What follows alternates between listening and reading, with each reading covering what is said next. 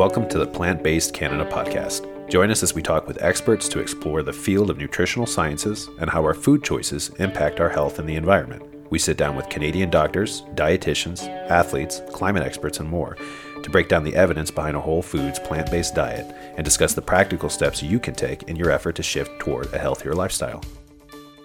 Today's episode is with Joanne McArthur, a Canadian photojournalist, animal rights activist, and author. She's known for the We Animals Project, a photography project documenting human relationships with animals. Through the We Animals archive, she provides photographs and other media for those working to help animals. Her first book, We Animals, was published in 2013. Her second, Captive, was published in 2017. She has a third book called Hidden, which features a foreword by Joaquin Phoenix. That was published in 2020. McArthur has won several awards for her work, including the 2018 Wildlife Photographer of the Year People's Choice Award for a photograph of a lowland gorilla rescued from poachers. And more recently, 3 of her photos made the top 10 in the Earth Project's COP26 photography competition. Joanne has been working as a photojournalist for decades and sometimes navigates extremely dangerous environments, from brush fires in Australia to factory farm operations in Turkey and Italy. She does this to shine a light on the plight of a wide range of animals, as well as to showcase the downstream effects our treatment of animals has on our environment. Joanne, thank you so much for your time and for joining the Plant-Based Canada podcast, fresh off of your big win at the UN Climate Conference photo competition. We really appreciate your time and coming on the show. Thank you for inviting me. Now, of course, I want to get into the big competition, the UN Climate Competition, and then all of your other work as well. But before we do, I'd really love to just get to know you a little better. So if you could maybe tell me about yourself and about your background and what got you interested in photography in the first place.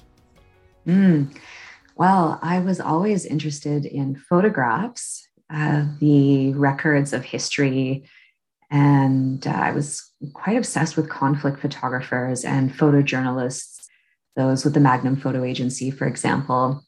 And I started down that path, even though I studied English and geography at Ottawa U. I was quite obsessed with photography, but it took me a little while to find my footing with the animal photojournalism.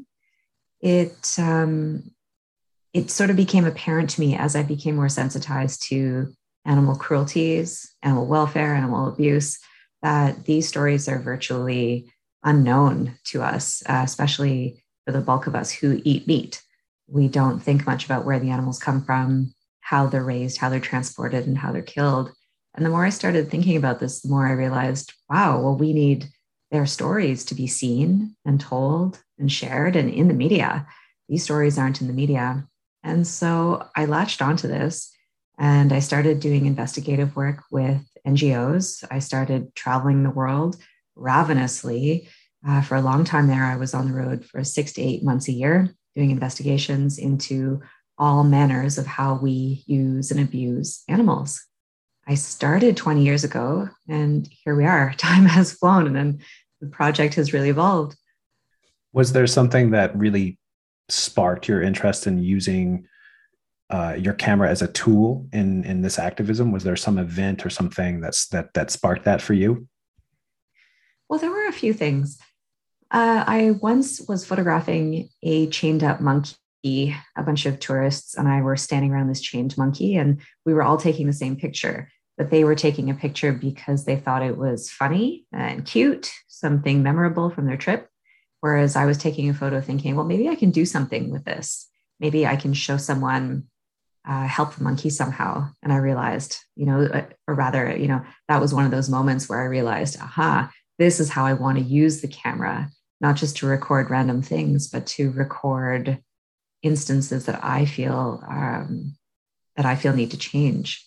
There was something else before I was doing the animal photography. I was photographing humanitarian stories, and there's a place in northern India called the Tibetan Children's Village.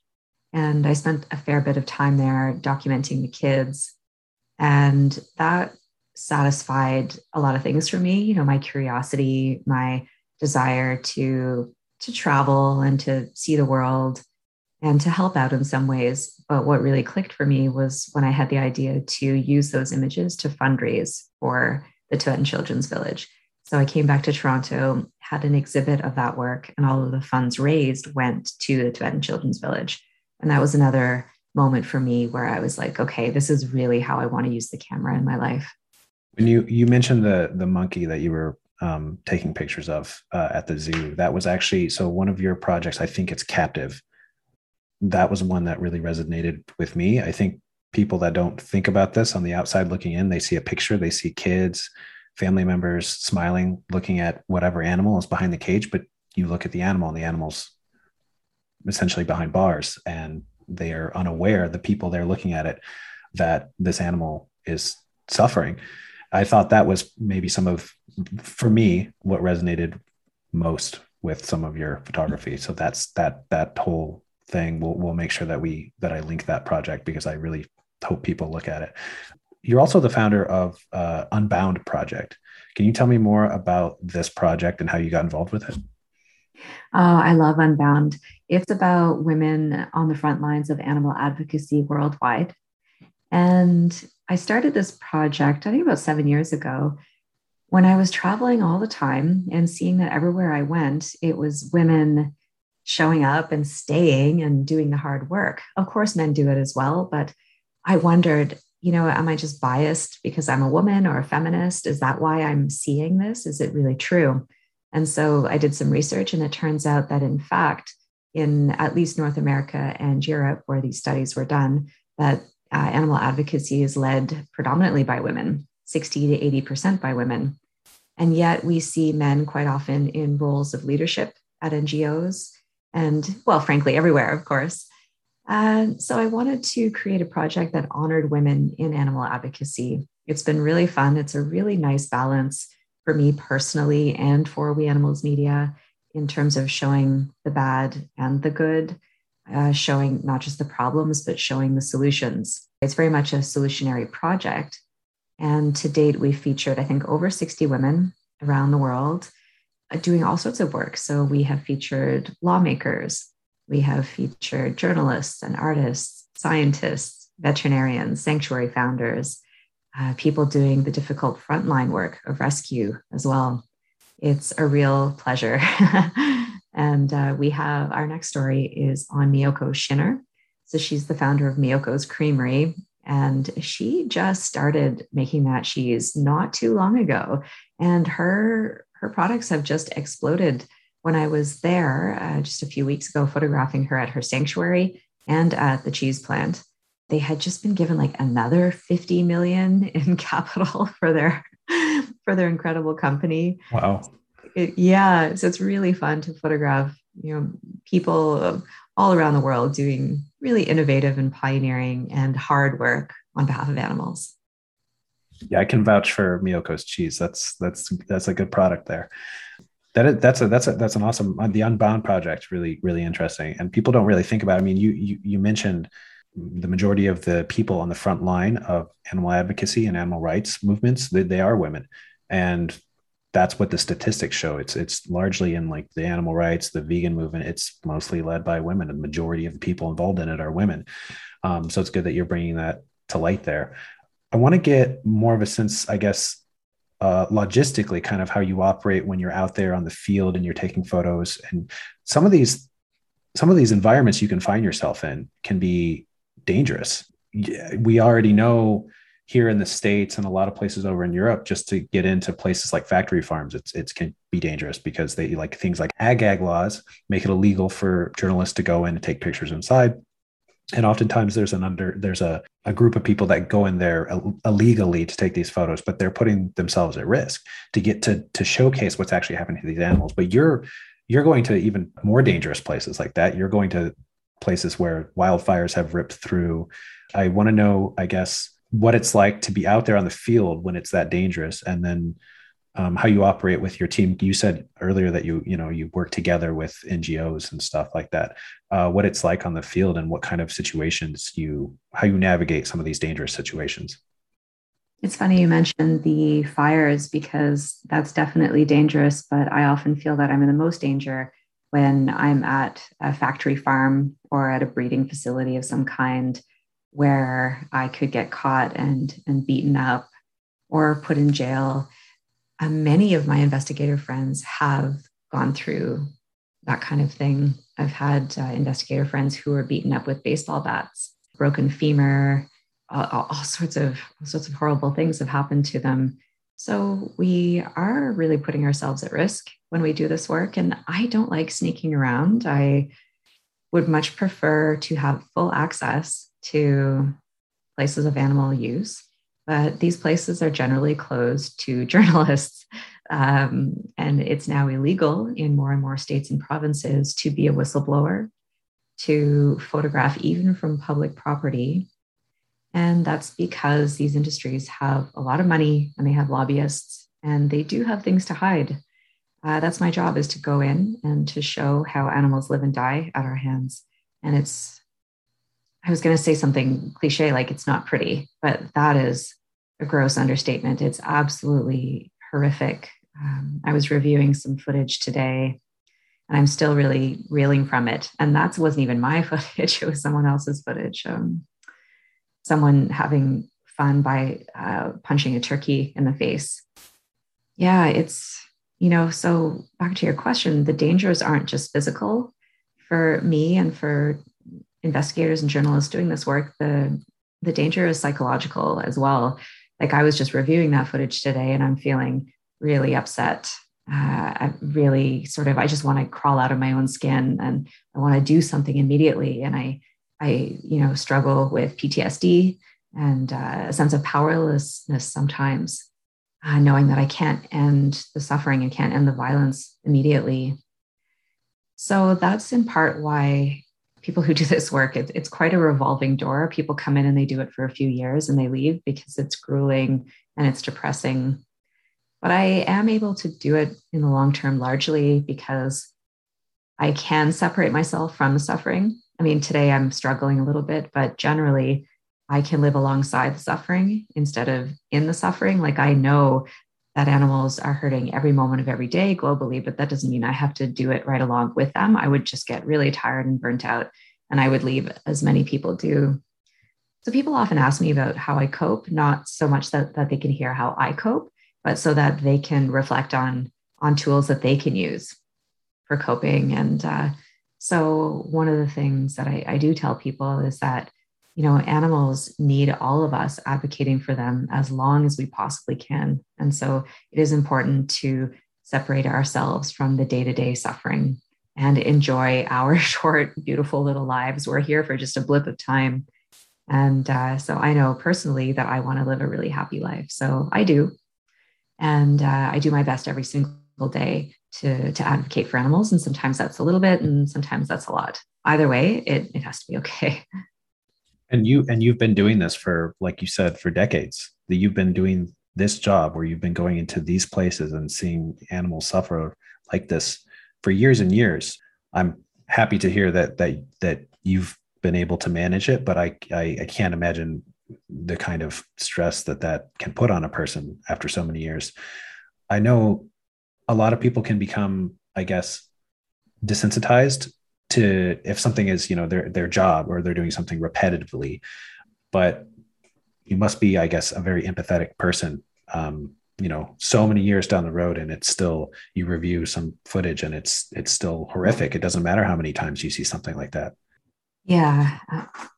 I don't close myself down to it emotionally. I stay open and empathetic. And I think that's in part why I can take strong images and why I continue to go back, because I have open channels of feeling these things, but also healthy walls when I don't need to be feeling these things. So people often ask me, or rather they assume, that the camera is a barrier, an emotional barrier between me and the animal when I'm photographing, or me and the millions of animals that I'm photographing in a given week or month.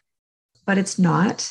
I do my best to be empathetic and imagine what it's like to be them. And so there I am, immersed in the smells and the sounds and the stress and seeing their injuries and making eye contact. And I want to convey that, I need to convey a glimpse of what that experience must be like for them so that people can be empathetic as well and make kinder choices.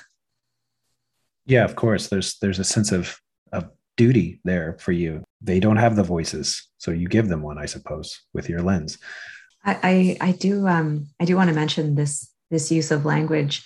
We often call them voiceless, but of course, it's that we don't have common language. Exactly. They're definitely not Yeah, voiceless. yeah. Well, you've So been there, so you've seen it. Most of us, most of and the people listening to have not been in the situations you've been in. But like that language again is voiceless because, like you just said, they don't speak our language, but they're certainly not. They're in pain. and we don't speak their language, and I think that's one of the reasons that we inflict rather so much suffering on them. It's because we can close our ears to the sounds that they're making, and we can close our eyes to their bodily expressions and just say, well, they are unlike us. So we can't know for sure that that scream is a scream of pain or that recoiling is because of anything we're doing to them. But, ethology is proving all of this wrong. Anthropomorphism used to be a dirty word. Like we couldn't ever attribute expressions that we might make to them as well, sounds, expressions, and all of this. But we know a lot more now. We have proof that how they're behaving are expressions of many complex emotions. And so we can't fall back on that, fish don't feel pain or, all of these nonsensical things that we've said for so long. Exactly. And there's also the whole other side of this conversation, specifically talking about the factory farms, in which the animals are seen as a product and not an animal, a living creature. It's just a means to an end for some of these operations. So, also, we should mention too, in the midst of a pandemic, the other thing too that you're risking your life and the animals are suffering from too is infectious diseases that can spring from these environments. So not only are you putting yourself in these dangerous situations, like you said, there can be physical harm that come to you, but there's also the chance that in these situations, in these environments, infectious diseases are jumping from animals to humans. That's what happened with the pandemic that we're in now. So, I mean, there's a multitude of things. I want to turn to something a little lighter now and go into some of your bigger wins and some of your accomplishments as a photographer. Let's talk about the big thing that you just won. There was the COP26 United Nations Climate Conference. They did a photo competition and you won 3 of those prizes. So can you tell me about some of the photos? I've seen 2 of them, but I don't think I've seen the third one. So if you could describe those, I guess, for listeners at home. And then I guess what you meant to portray with these photos that you took. Okay, a little background here is that, as you say, at COP26, there was an exhibit and a photo competition. So this is run by the Earth Project. And what they do is public engagement and community building around sustainability and animals and climate change and Earth issues. And so they launched a public exhibit where people could vote on a number of images that they wanted to see presented at COP26. And they had a top 10. And of the top 10 images, with votes coming in worldwide, 3 of them were mine. So I'm very, very proud of that, but very, very happy. More than being proud that they were my images, I'm happy that people voted for the most difficult images, which are the images I submitted of factory farming, animals in transport, and animals in the climate crisis. And so, that sends a strong message to the global leaders and to the public and to media that people are ready to look at these painful images and wanting to discuss them and wanting change. So I was really, really happy about that. And you were asking about what the images are. The first image is of a kangaroo in a burned plantation. So I photographed that obviously in Australia during the fires. And above her were koalas in the trees who were dehydrated and burned. So I was there photographing that rescue mission. There were the bodies of kangaroos around in the plantation. And here she was, the survivor, An estimated 3 billion animals were either killed or displaced by the fires. And here she was in her burned home, and yet a symbol of hope. And she has her Joey in her pouch, and she's looking at me. And if she's looking at me, that means she's looking out at anyone looking at the picture. And it really resonates. And I think she's becoming quite emblematic of animals in the climate crisis, because that image is very visible around the world these days, and very grateful for that. The other images are of animals in transport. And the other image is of a piglet next to her mother, who's in a gestation crate in a factory farm. These images were shot at the Bulgarian-Turkish border and in Italy. The pig was photographed in the Parma region, which is the region known for producing prosciutto, which is a popular kind of ham. And yeah, like I said, I'm just really glad that those images made it into such a public forum. We need to see, and these images were really hard to publish even just a few years ago, but things are changing quickly. That's one of the beauties of animal photojournalism, which is a new genre of photography that we Animals Media coined. We see a lot of wildlife photography, conservation photography, photojournalism, humanitarian work, but all of these things are exclusive of all animals. And so it seemed to me that it was becoming inevitable that we needed a name for a kind of photography that included everyone, the animals in breeding facilities and labs, and the captive animals, the factory farmed animals. And so we named Animal Photojournalism. And it's a really exciting time because we're seeing people now call themselves animal photojournalists, and being interviewed widely and globally about what that is. So it is being embraced. And again, it's great to see that evolution of photography. It's great to see the evolution of, or rather, it's great to see the door opening to animal photojournalism in media and in the public conscience. Yeah, I was going to say, you said just a few years ago it would have been hard to publish some of these photos. And again, you've been doing this for years and years. So it must have been quite a feeling to send those photos out and then see them picked on a world stage like that. Like you said, it really does showcase people changing their minds and an evolution towards something different. It, I guess, is almost ironic, unfortunately, that it was the COP summit, because we know there was not a lot of progress that was done on COP, and they barely mentioned animal agriculture, unfortunately. And all these things, as you know, they tie together. You've got animal agriculture, which is, causing deforestation and ocean acidification.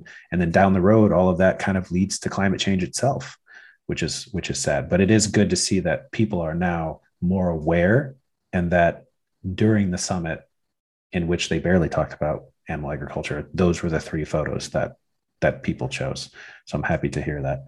We talked about in the beginning about some of the dangerous situations you find yourself in. For these photos that you won for, were there any moments of danger for these? Absolutely. All 3 of them, in fact. In Australia, we drove thousands of kilometers just to get a little bit of access. There were blockades at every turn. There were fires alongside us. There were, smoldering ground. You have to be very careful. You have to get fire training if you're going to be allowed out anywhere in the fire zones. So there's that inherent danger. When I was at the Turkish-Bulgarian border photographing the trucks, I was there for a week, and I was climbing trucks, climbing up to the 3rd level, sometimes to the very top, to photograph who's inside, the kind of conditions that they're in up there, show the heat that they're suffering from. That's dangerous in that, when you're sort of free climbing these trucks, also with your camera gear, and you're holding on with one hand and shooting with the other hand. But I mean, I do it a lot. I'm like fairly trained in this stuff. So, but one must be careful. One must also be careful of moving trucks and angry people. And then lastly, at the Italian factory farm, there's always the danger of getting caught and getting into legal troubles and physical troubles, as we discussed earlier. But I work very securely. I don't just willy-nilly go in these places alone. I have a security team. We have people outside watching for cars and people. We have walkie-talkies with little earbuds in. So we're always in communication about what's going on the outside.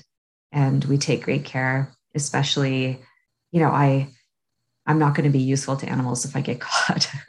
And so I'm very, very careful. If anything is amiss, I leave. So I tend to go into these places, spend as long as I can, and leave with absolutely no trace. I'd like to ask you about a really moving photo that you took in the past. Back in 2018, you won the Wildlife Photographer of the Year People's Choice Award for a photograph of a lowland gorilla that was rescued from poachers. Can you tell me about the story behind this and how you managed to capture that moment in that critical moment in this animal's life? Well, the answer to that is that you just have to show up. When you're a photographer, you have to do the legwork, you have to go to places, and then you have to stay. And then you have to keep shooting when you're tired, and you have to say yes to everything within reason, of course, or even, beyond reason a little bit. And so I was at the sanctuary for 6 weeks. It's called Ape Action Africa. It's a beautiful place in Cameroon where they rescue animals from the pet trades and the bushmeat trades. And Picken, the gorilla, had been rescued from the bushmeat trade, and she was in the arms of her caretaker, Apollinaire. She was sedated at the time. Rules are a bit lax in certain places. Like, in Canada, you would never really get into a car with a gorilla, but, there we were in Cameroon, and they had to move her from the vet clinic to the new sanctuary space that they were moving her into. And so they just picked her up and she was asleep in Apollinaire's arms. And I was in the front seat, turned back into the back seat, photographing this rather unique and extraordinary moment, this sleeping gorilla in this man's arms. And so that's where the award-winning image was taken. And she did wake up from the sedation, which was really dangerous for me at the time because she'd never been in a car. She could have really freaked out and injured all of us. But because she was sleepy and because she was in the arms of her caretaker, and in that image, you can see them smiling at each other, she stayed calm and she went back to sleep. Thank goodness. And it was funny during that shoot because what was happening was it was the move of a group of juvenile gorillas from a small enclosure to a much larger 200-acre sanctuary enclosure, which they had been building for a long time. And it was a really big event for the sanctuary. And I thought the best images would be of that final release. Like, here they are. They all get to run out into the sanctuary. I'm going to get the best images there because that's the most impactful moment. But I didn't get any images there because it was just poor conditions, poor shooting conditions. And I got absolutely nothing. And yet, because I shot the whole thing over the course of a few days and immersed myself in everything, it turns out that the best image from that shoot was of the man holding the gorilla during transport. Yeah, I was going to say, it just sounds like you need to put in the time and be there because you never know when that moment's going to strike. Keep in mind that I am not a photographer when I ask this question, but that was going to be one of my questions just now was, you said that it was bad conditions for shooting. Do you shoot on film? Because I know you have to really have the right conditions to set everything correctly versus something like digital where it's programmed to do it itself. Is that, do you have both, or do you prefer to work on one type or? Okay, good question. Thanks for asking me to clarify that. So I do shoot digital, but what I meant by poor conditions was not necessarily like the temperature or the clouds or the weather. It's that there were too many cages and wires between me and the action. I see. The animals went out into the sanctuary and then they ran into the forest. And so here I was on this side of the sanctuary shooting through bars and they move quickly. And so the conditions for getting good images were really poor because the action happened really quickly. And I was no matter where I moved, I couldn't get a good shooting angle. I see. Before I let you go, I just wanted to ask you if there's anybody who's listening at home who's inspired by your photography and your advocacy and what you do. What's your advice to them to get out there and get involved? I guess one really good bit of advice is to, like you just said, to be there, to experience it. But if you could maybe speak to that a little bit, if this interview has inspired somebody to maybe pick up a camera. and get involved? Well, the exciting thing is that when it comes to helping animals, you need not be an international photojournalist. You need not be someone with some big, important job of any kind. Helping animals starts with our daily choices. And we can choose to not buy that shrink wrapped animal in the supermarket. We can try Miyoko's cheese.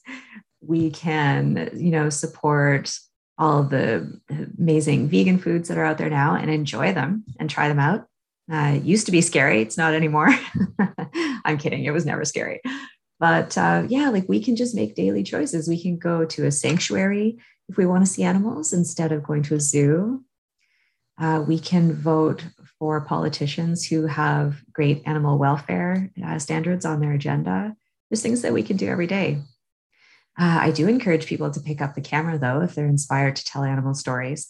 And in fact, we have so many requests for mentorship with that we actually created a masterclass.